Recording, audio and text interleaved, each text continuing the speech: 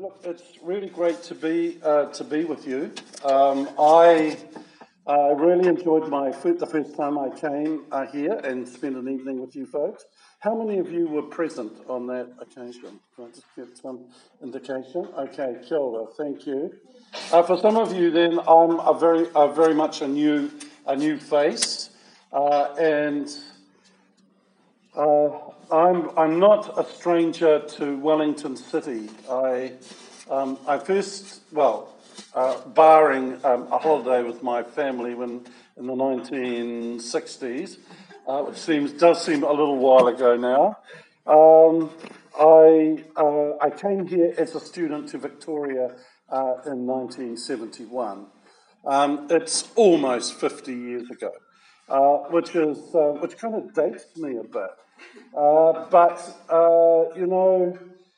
I'm here with you in fellowship with you as my brothers and sisters in the Lord.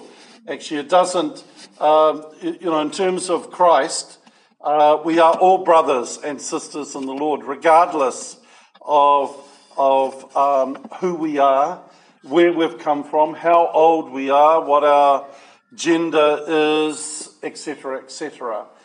We are all brothers and sisters in the Lord.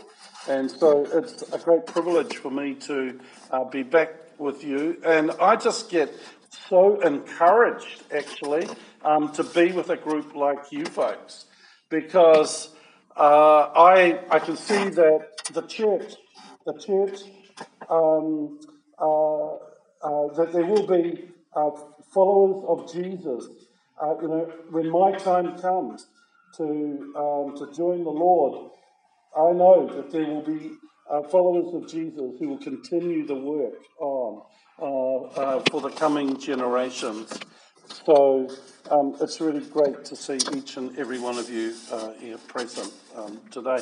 How many of you are here for the first time? You've never been to... Okay, wow, a special... can we give them a special welcome?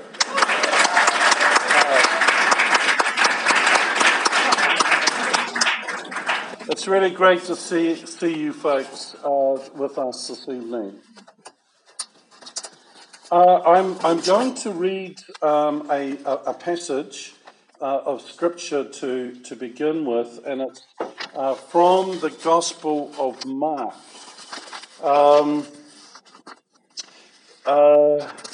It's, of course, in the Anglican tradition, we are into the second week of Advent. How many people know what Advent means? The second, a few hands. Advent, of course, in the Anglican Church is as we come to Christmas, as we approach Christmas. We have the Church has roped off 4 weeks. So it acknowledges the 4 weeks before Christmas. And we are in the second week of Advent. And we are, I guess, the focus of the second week is hope. It is hope. And so the passage that I wish to read this evening is from the Gospel of Mark, chapter 1, beginning at verse 1. The preaching of John the Baptist. This is the good news about Jesus Christ, the Son of God. It began as the prophet Isaiah had written. God said, I will send my messenger ahead of you to clear the way for you. Someone is shouting in the desert, get the road ready for the Lord. Make a straight path for him to travel. So John appeared in the desert, baptizing and preaching. Turn away from your sins and be baptized, he told the people, and God will forgive your sins. Many people from the province of Judea and the city of Jerusalem went out to hear John. They confessed their sins, and he baptized them in the river Jordan. John wore clothes made of camel's hair with a leather belt around his waist, and his food, this is a really interesting diet, and his food was locusts and wild honey. Is that vegan or what? He announced to the people, the man who will come after me is much greater than I am. I am not good enough even to bend down and untie his sandals. I baptize you with water, but he will baptize you with the Holy Spirit.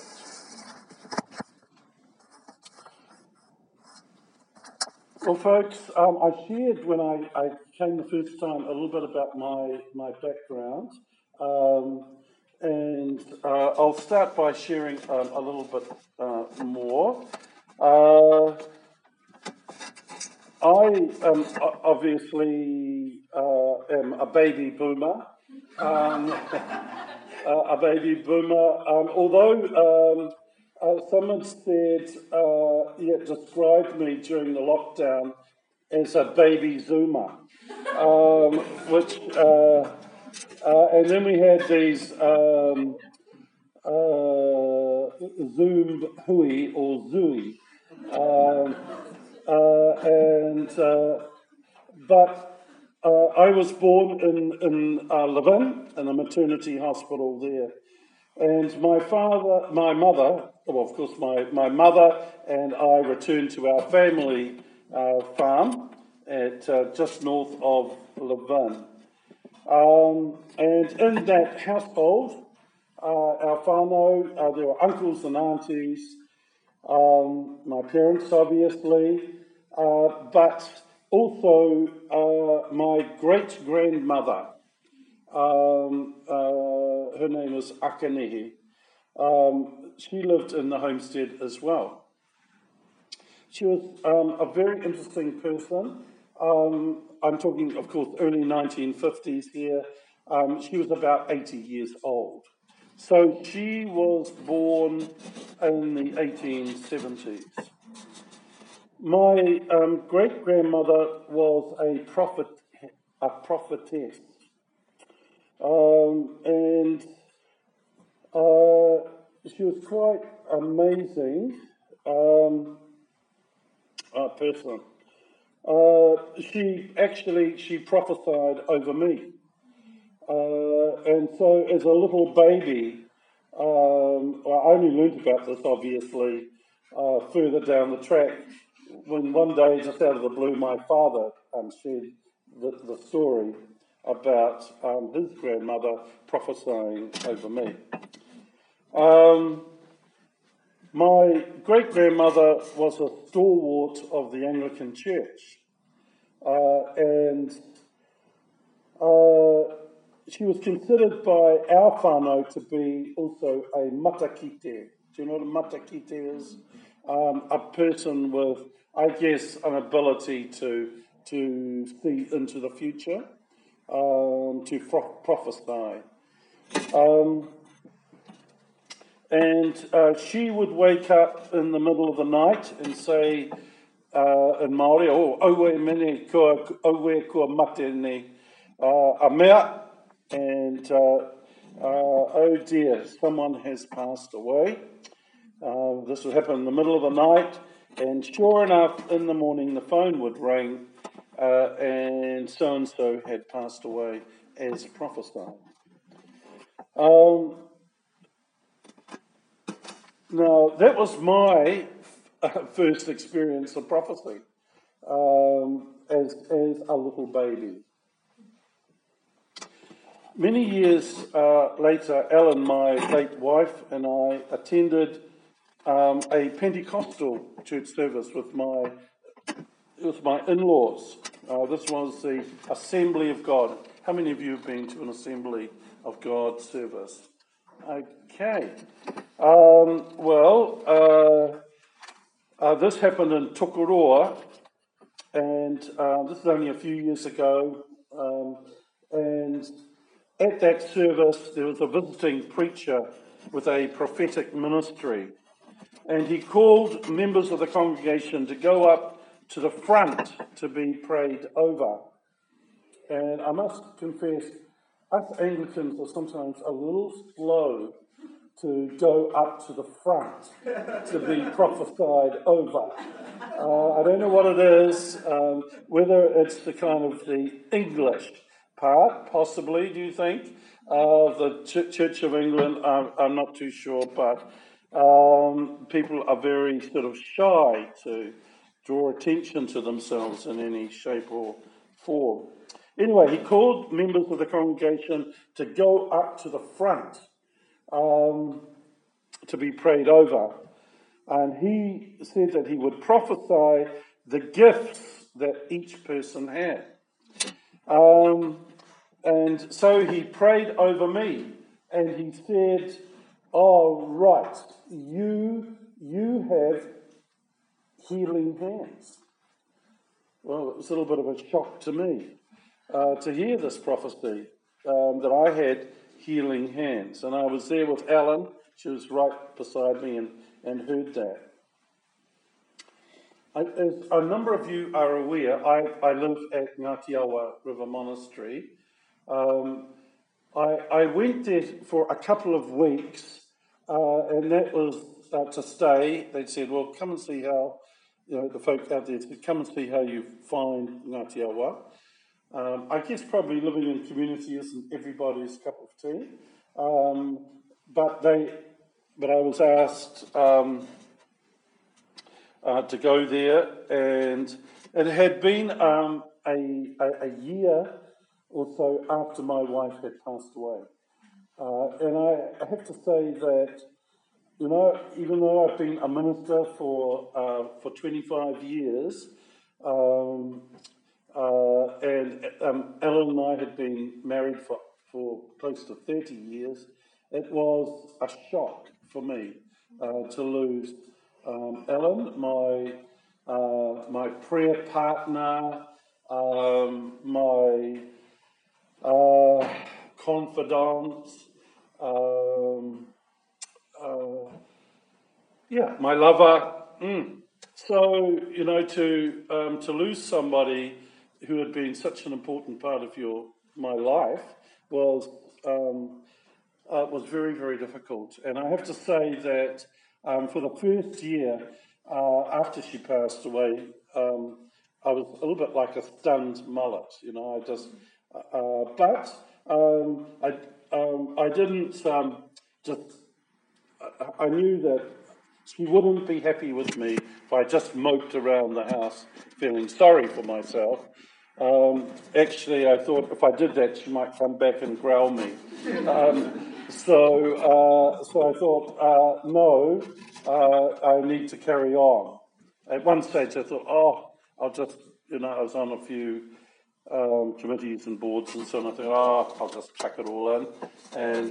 But no, I thought, probably not a good idea. She might come back and have a few words to say. So I stuck it out, I guess.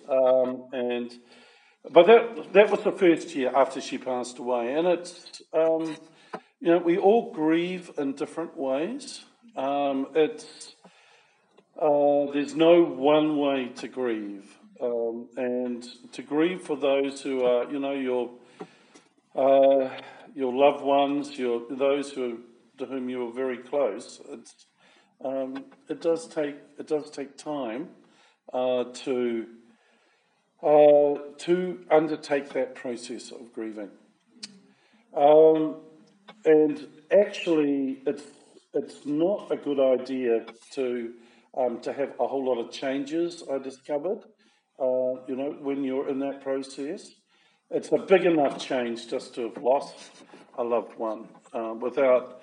You hear sometimes of people who've, they've chucked their job and they've moved to another city, and then 18 months down the track, wonder why their health has taken a little bit of a nosedive.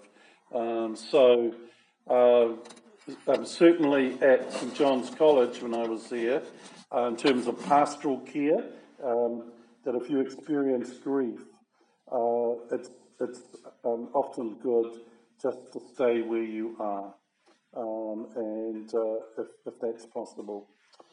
So anyway, sorry, that's a slight digression there. But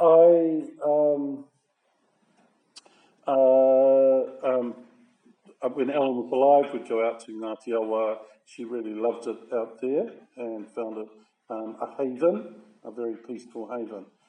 And so a year after she'd passed away, Ngāti Awa asked me, because we were thinking of shifting anyway, because my daughter was at Te Wānanga Raukawa, which is, of course, the Māori University in Otaki.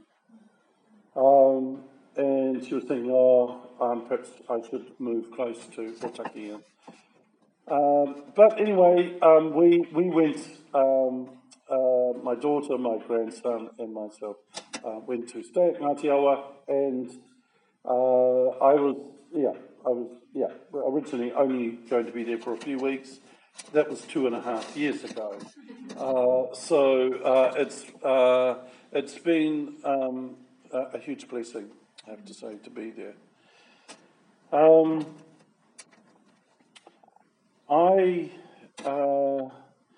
As part of Ngāti Awa River Monastery, we have people come and stay, of course, on retreat from time to time. And I happen to be part of a welcoming group. We welcomed a group of mostly young people who'd come down from Auckland. I noticed that one person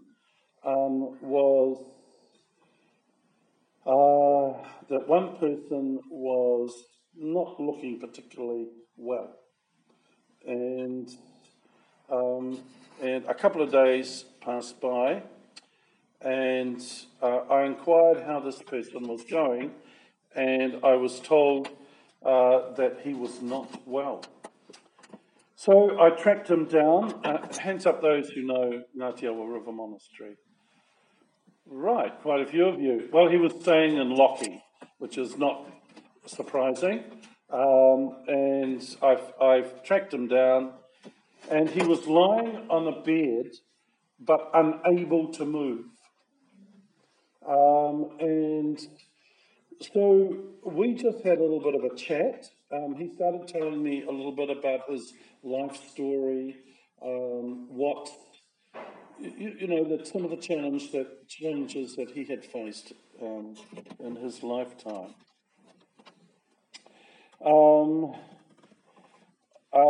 He confirmed that he was not well, that in fact he could not move.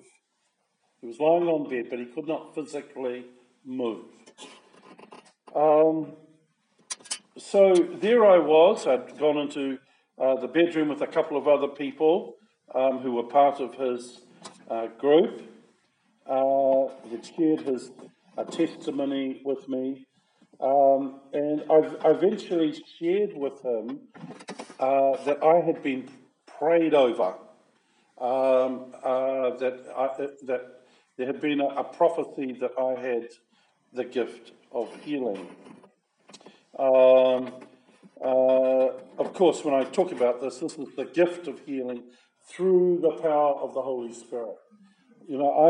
I'm just a medium, from God to me, to the hands, to the person.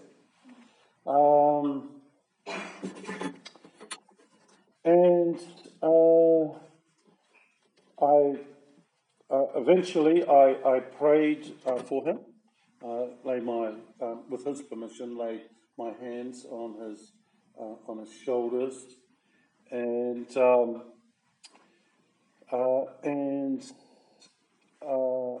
miraculously he was healed. Absolutely miraculous it was.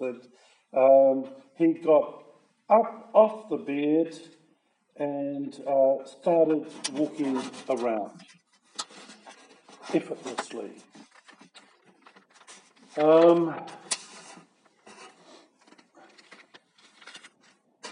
He was completely healed, and it was nothing short of a miracle.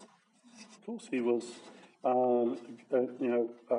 joyful, and so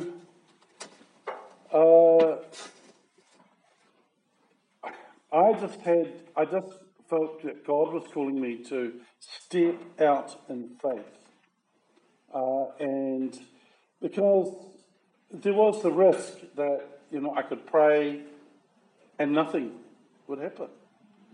And in fact, God's timing is not our timing. So if you're expecting an instantaneous healing, that may not necessarily be the case. And since what happened here, I have prayed over other people, and sometimes it has happened that they have been healed fairly quickly, other times not so.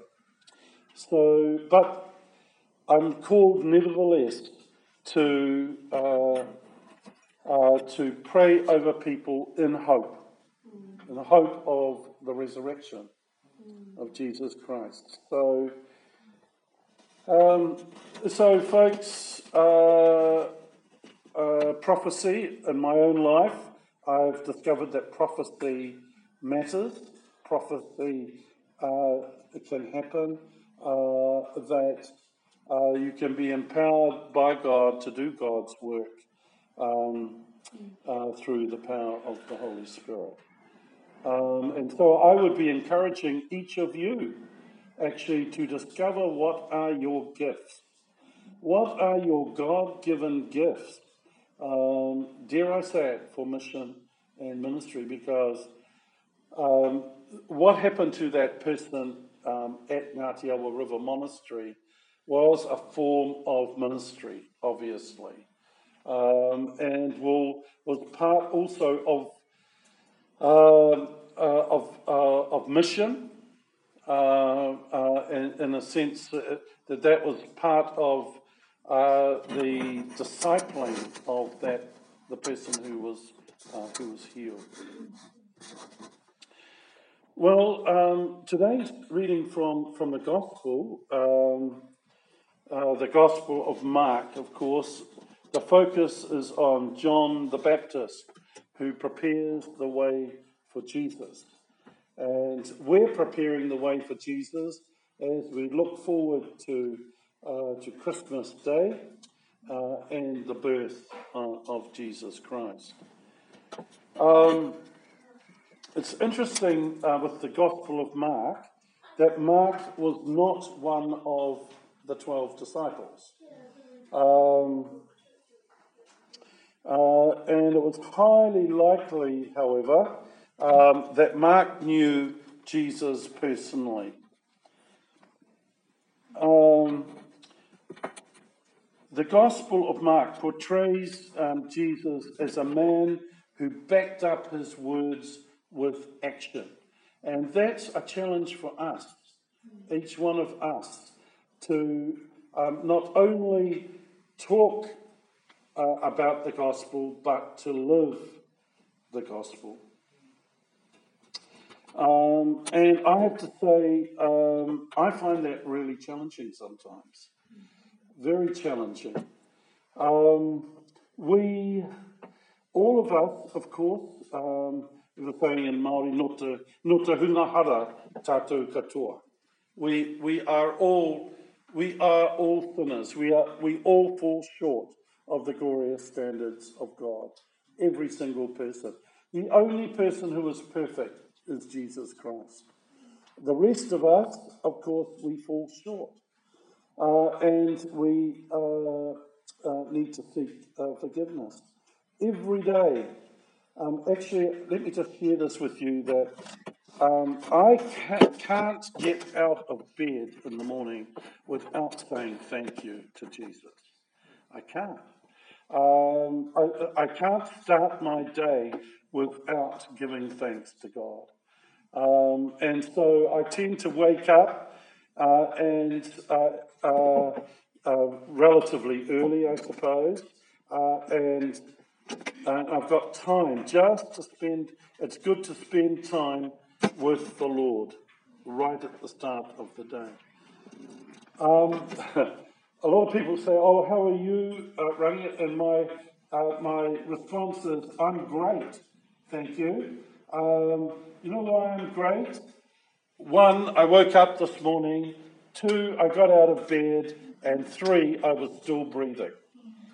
It's got to be a great day. Of course, Mark wrote his gospel for Christians in Rome.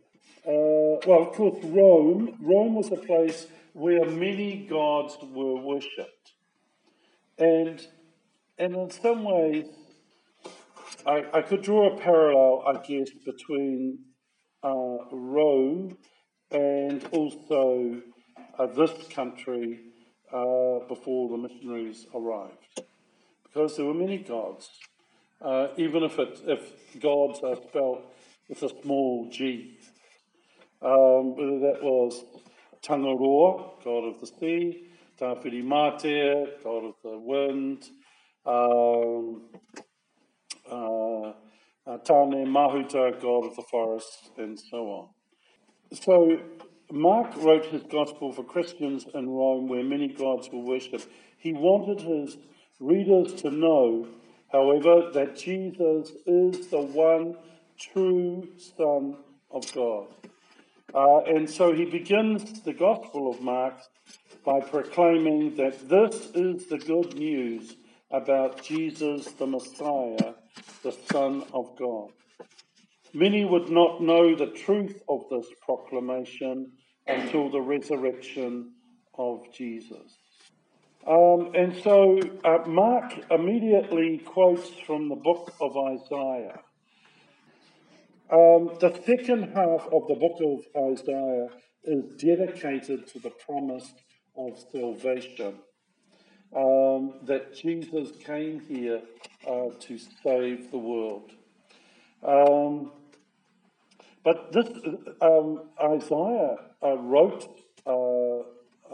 this book was written about the coming of the Messiah, Jesus Christ, and the person who would announce his coming, John the Baptist. This was written several hundred years before it actually happened. So we're really talking about a prophecy which came true. And so John is a voice shouting in the wilderness, "Prepare the way for the Lord's coming, clear the road for him." And John's call to clear the road for him meant that people should give up their selfish way of living. As human beings, of course, we are inherently selfish. We are inherently looking after number one.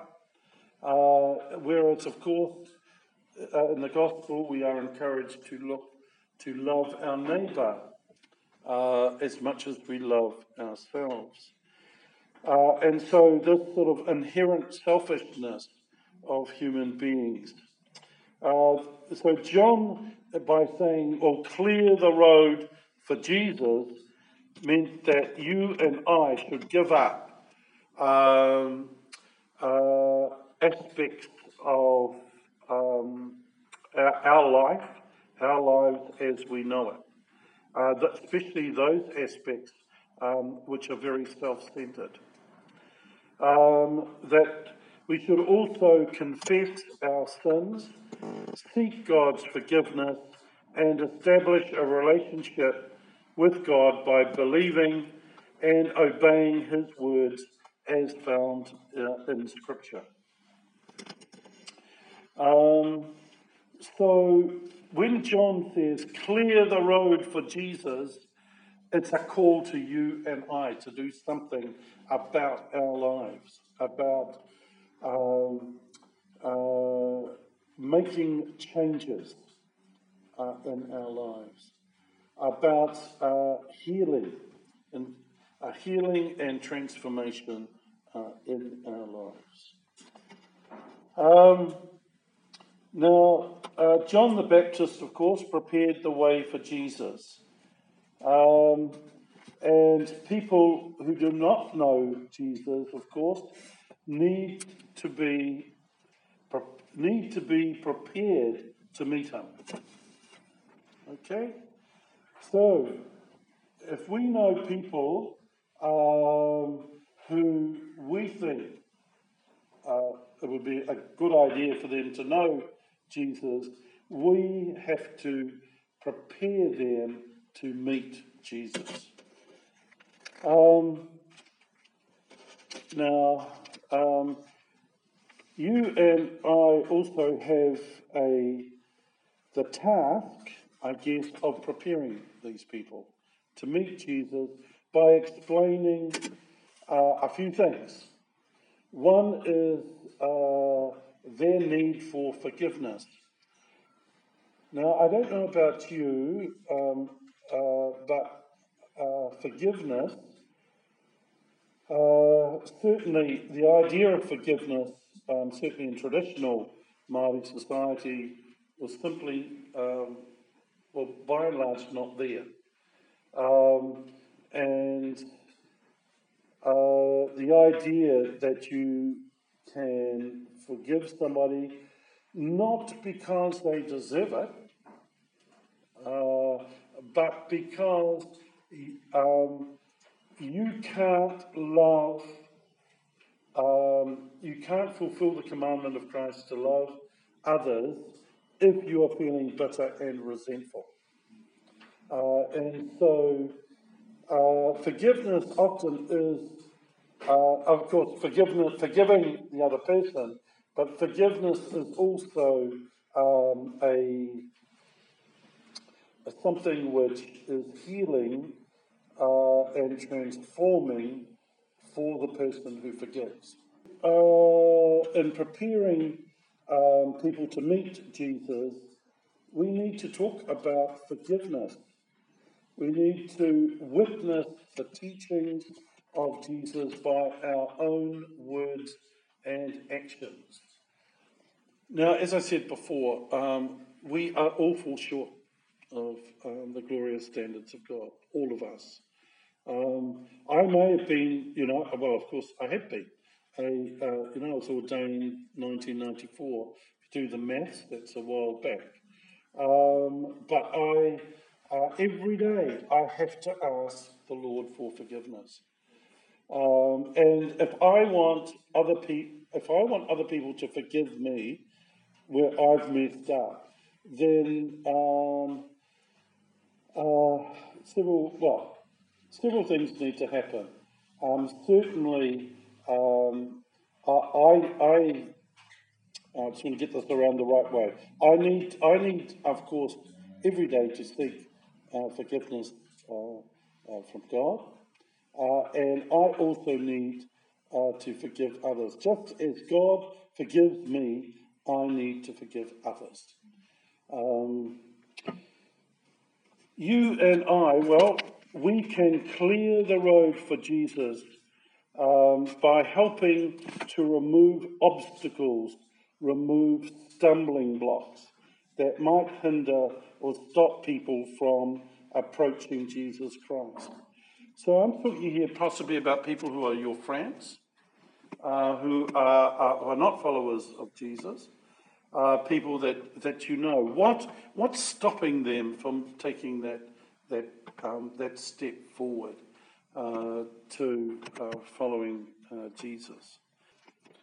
Now, someone we might know may be open to a relationship with Christ, but what can we do to prepare the way for this person?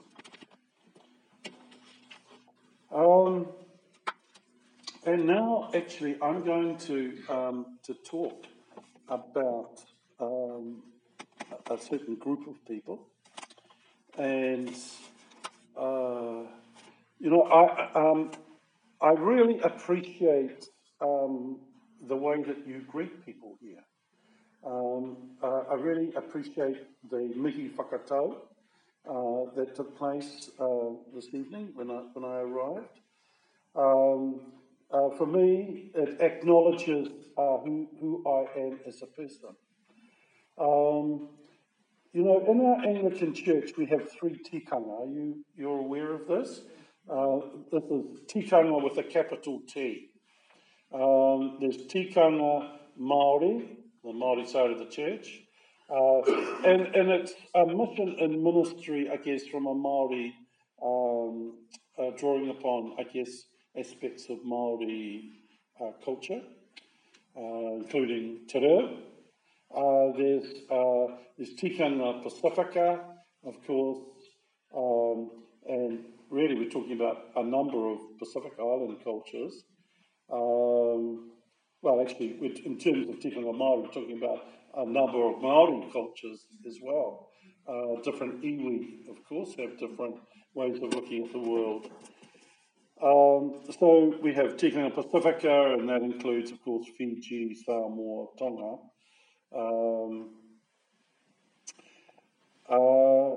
And we have tikanga Pākehā, which, of course, is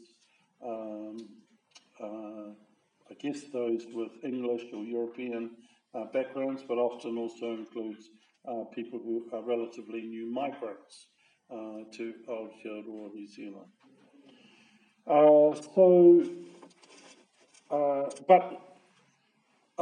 Anything, you know, any gifts that I have are not just for tikanga Māori. Even though I'm an ordained priest in a tikanga Māori church, I'm based in Otaki at Rangiatea Church, a historic church, which had its first service in 1849 and was one of the, if not the first church, I think, in this whole region. And so I've been involved with the Māori Anglican Church for a long time. But whatever gift God has given to me, it's just not only for myself. I have to share them with my neighbours. And God has brought me across your path and you across my path. And here I am sharing, I guess, a little bit of the gospel with you. I would be encouraging you to be sharing the gospel, to preparing people to meet Jesus, whatever their ethnicity happens to be. And of course, it could be Māori. So I'm actually now going to focus on what are some of the major obstacles or stumbling blocks for Māori. And one of them is that the church is seen as an agent of colonisation. The missionaries are seen as people who tricked our ancestors, stole our land, committed cultural genocide, and after all, they only brought the white man's God to Aotearoa, New Zealand. And if you want to be tūturu Māori or truly Māori, then forget all the colonial Christian stuff and return to traditional Māori spirituality. Return to ngā atua Māori, to the Māori gods I was talking about before. This is highly prevalent. There are Māori educators who are encouraging this line of these lines of thinking, and so if you are approaching a Māori person, it may be that they also have some of this. They've heard some of this. They've been impacted by some of this. And so let's take the first sort of, I guess, part of the critique, shall we? Undoubtedly, the church was an agent of colonisation. However, in many cases, I would say it was a benign, caring agent of colonisation. And sometimes I wonder why some Māori educators have chosen the church. Is it because they see the church as a soft target? The truth is that there were many agents of colonisation. Teachers, administrators, land agents, shopkeepers, lawyers, journalists, to mention a few. Yet none of these professions seem to attract the same level of attention as missionaries. And I often wonder why. Why is it that missionaries get the bad press? Why is it that they, are seen as by Māori in such a bad light? Is there a force which has singled out the church and missionaries for this attention? I just posed that question. This question, the idea that the missionaries tricked our ancestors, I struggle to agree with this because my ancestors were not simpletons, and they were not. They were highly intelligent people. And I refuse to demean the intellect of my ancestors. They were sharp. In pre-European Māori society, you were either sharp, or koe te hine ngaro, or you were dead. Because if you need to have your wits about you, know what you were doing, where you were going, and so on.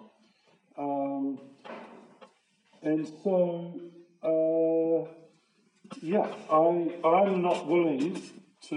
Well, actually, when I was lecturing at Canterbury University, a young Māori guy came up to me at the end of my lecture, and there were about 120 students in the lecture hall, and I was talking about the missionaries and how I thought that some of the missionaries were really helpful to Māori. Let's name one straight away, Octavius Hadfield. And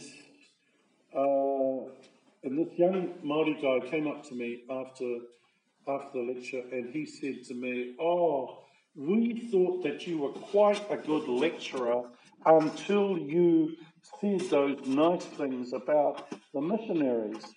And because he said the missionaries tricked our ancestors. And my reply to him, and isn't it life, isn't it? Sometimes we're better placed to respond to people at sometimes than at other times. And I don't know what it was. Perhaps it was my blood sugar level was a little low that day. But I was just a little bit short. I probably needed a little bit more patience. And I said to him, well, the missionaries may well have tricked your ancestors, but quite frankly, I give mine a great deal more credit than that. He looked at me rather puzzled by that, but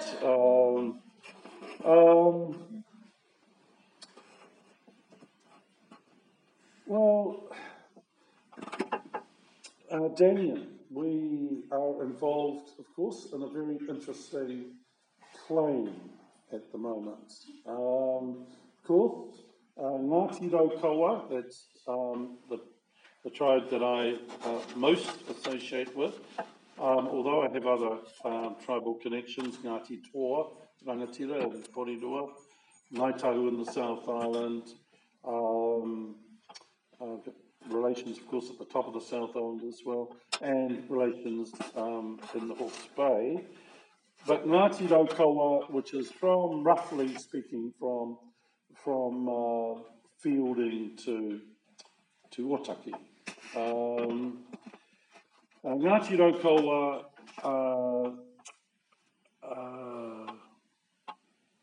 submitted its claim to the Waitangi Tribunal.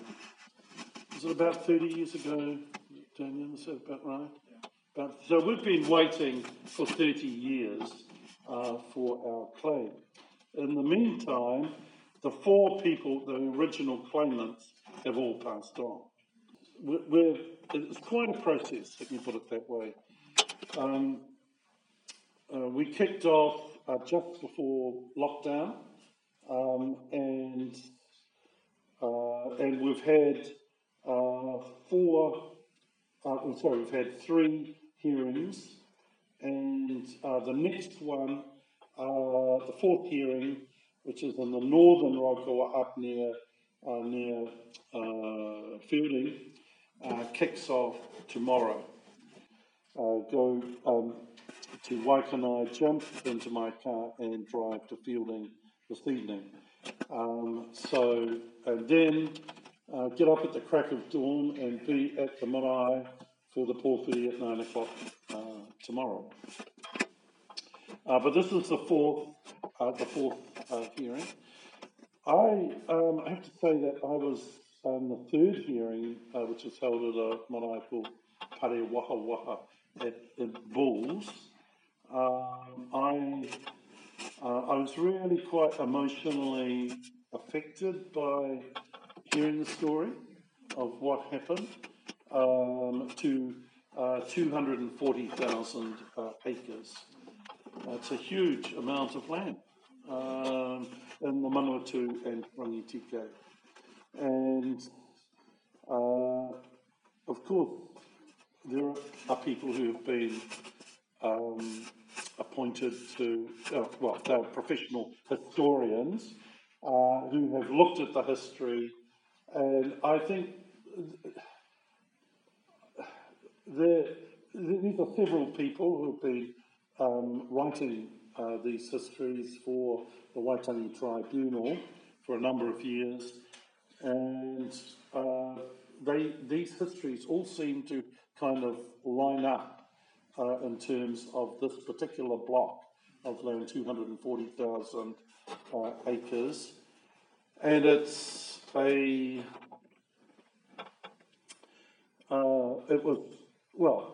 the process has been described as fraudulent, and sadly, the deed of title was signed by a number of people who did not have any claim to the land at all, and so the person who was pushing the land sales was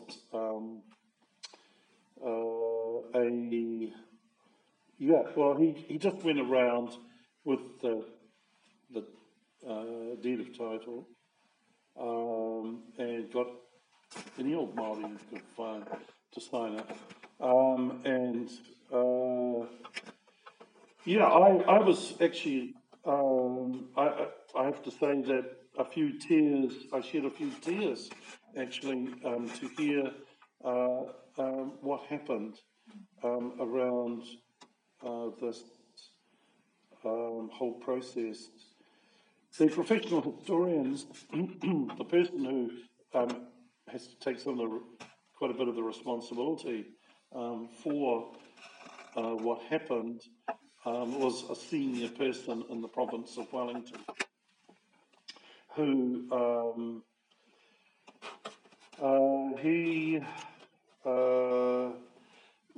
Wellington City and Wellington Province at that time was bordering on being insolvent, and excuse me.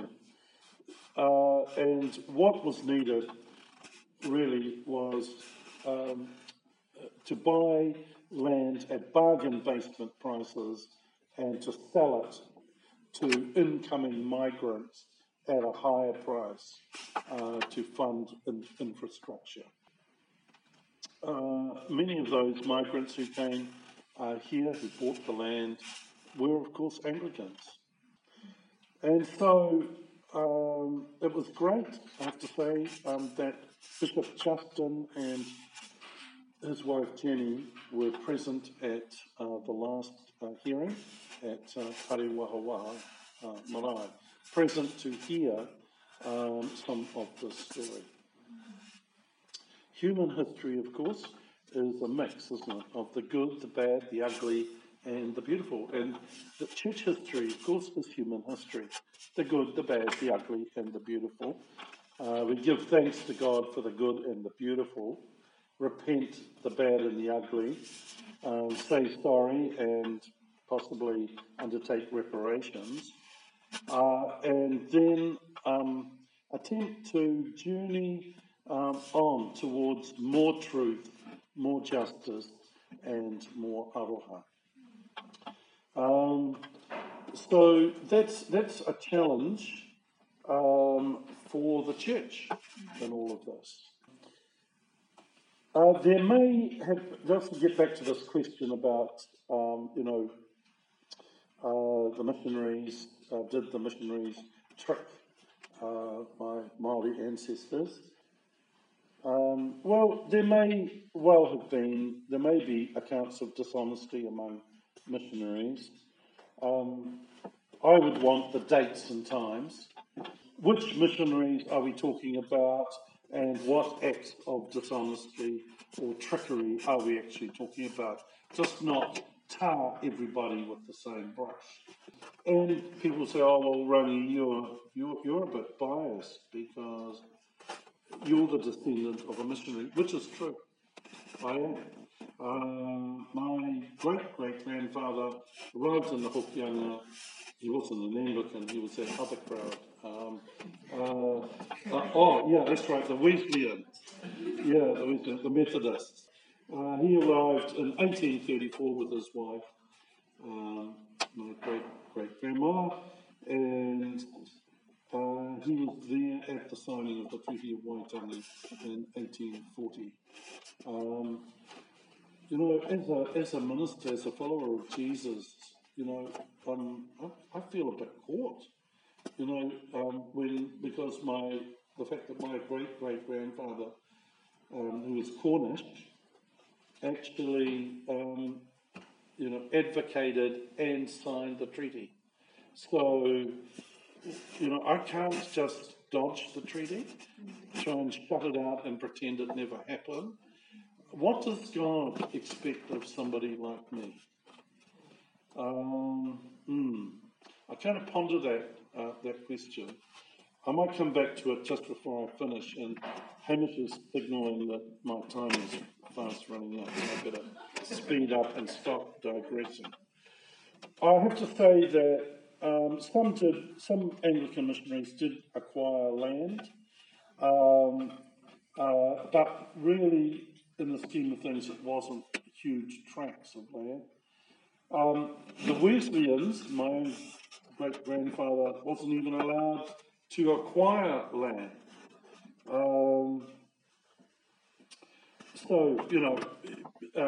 He couldn't buy land, he wasn't allowed to. Did missionaries commit cultural genocide? Well, history is rather complex, isn't it, sometimes? One of the things which Anglican missionaries did was to develop a writing system for Te Reo. Now, okay, all right, let's admit this. It was to translate the Bible into Te Reo Māori. But was this cultural genocide? I doubt it. devising a writing system or an orthography. As a result of that, a great deal of Mātauranga Māori or Māori knowledge was preserved as a result. And again, I would need examples and case studies of cultural genocide. Did the missionaries just bring the white man's God? Well, given that the God of Israel was birthed in the Middle East, most of those who were followers of God, I don't want you to take this the wrong way. I'm white myself. Given that the God of Israel was birthed in the Middle East, most of those who were followers of God were unlikely to have been white. God is, after all, the God, however, of all tribes, all peoples, whatever their culture or skin colour. Now, does being a follower of Jesus Christ mean that you cannot be truly Māori? You can't be what is called tūturu Māori? Well, I have a number of friends who are theologians, no surprise there, and they would advocate that you can be truly Christian and truly Māori. However, to be both, then some stuff has to go from Te Whanga Māori, and it did. Where I come from on the Kapiti Coast, a revolution took place. What Ngāti Awa calls the revolution of love. And what happened was, we stopped fighting one another. Iwi stopped fighting one another. Second, we stopped eating human flesh. And this wasn't just because people were short on protein. This is because it was a way of diminishing the mana of a person. And there was no greater way than reducing the person to, dare I say, excrement. So, stop fighting, stopped kaitangata, stopped eating human flesh. We stopped slavery. And that impacted on Māori economy, actually, and impacted on Māori culture and society in quite a number of ways. But the gospel message of loving your neighbour as yourself eventually prevailed, and we stopped slavery, which of course there was a movement in England, of course, around that as well. So that's 3. And number 4, another major part of the revolution was that we stopped, utu, in the sense, of course, utu is you do something to me and I do it back to you with interest. Okay? So it escalates. And really escalates to death. What the gospel provided was an honourable way out of utu. Because in traditional Māori society, if someone did something to you and you didn't do anything, then you lost all mana. So really, you had no choice. And if you lost mana, then you were vulnerable in so many different ways. So it is possible to be truly Māori and truly Christian. But of course, to be truly Māori now is different to what it would have been, say, 300 years ago. All right, just before I finish, at the last hearing, Waitangi Tribunal hearing, I was approached by a member of my family to talk about a certain chief. His name was Nepia Taratoa. He was baptised in 1853 by the Reverend Richard Taylor. Nepia, he was given the name Nepia. Nepia Taratoa is described as the most influential chief in the 1860s, living between Whanganui and Wellington. The most influential chief. In 1973, when I was doing what we used to call Stage 3, a 300 level Māori language course, I had to do some research, and I chose Nepia Taratoa to be the topic of my research exercise, and I had to write this in Te Reo. Okay? And some of my relations have got long memories, and the granddaughter of the person who was my main informant rang me up and said, would you present at the Waitangi Tribunal? And immediately my response was, I'm sure there would be a descendant who, of Nepia Taratoa who could do this job. Anyway, she went away and talked to people and came back and said no, nobody was available. By the way, we only had a week to write the paper. Anyway, cut a long story short, I ended up giving this paper on Nepia Taratoa, whose daughter composed a famous song, and which supported the Māori king at the time. Now, the Māori king, we haven't got time to go into it in detail, but the Māori king, that movement was against selling land. And this particular chief was against selling land. But sadly, after he died, the land was sold in inverted commas. I gave that presentation at the last hearing. I decided deliberately that I wasn't going to sort of go below the radar. I was going to wear my, as an Anglican priest, I was going to wear my clerical shirt, my collar, and my cross. I was going to wear that in front of the tribunal, certainly in front of the lawyers, but in front of Ngāti Raukawa. Because I wanted to show that a follower of Jesus could also be a person who could be up front to support the iwi in terms of pursuing justice as part of our mission. And so,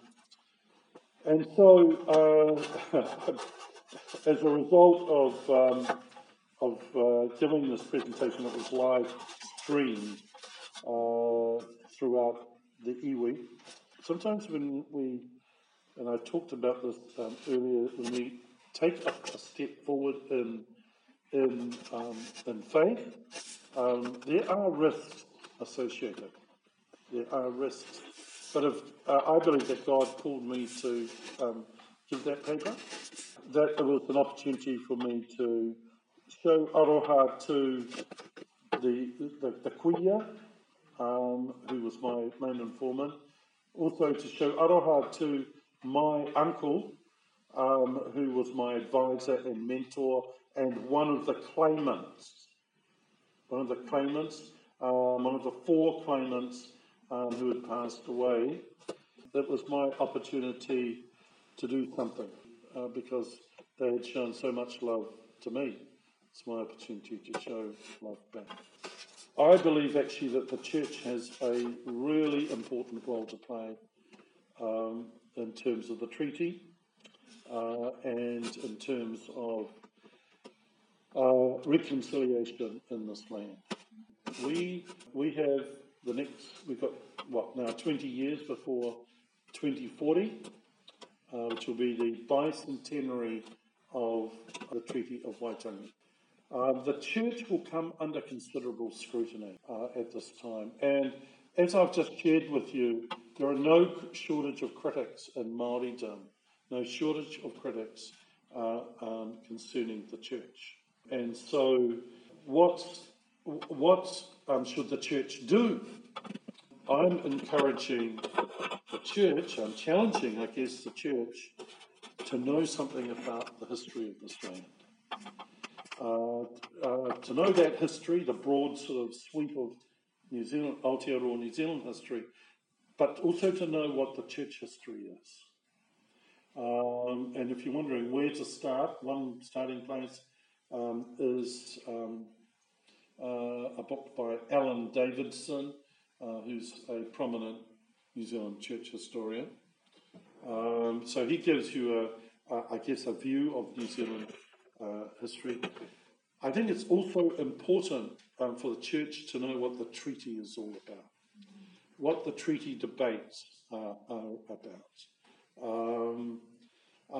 Because, what I shared with you, the criticisms of the church is an agent of colonisation, the church did this, the missionaries did that.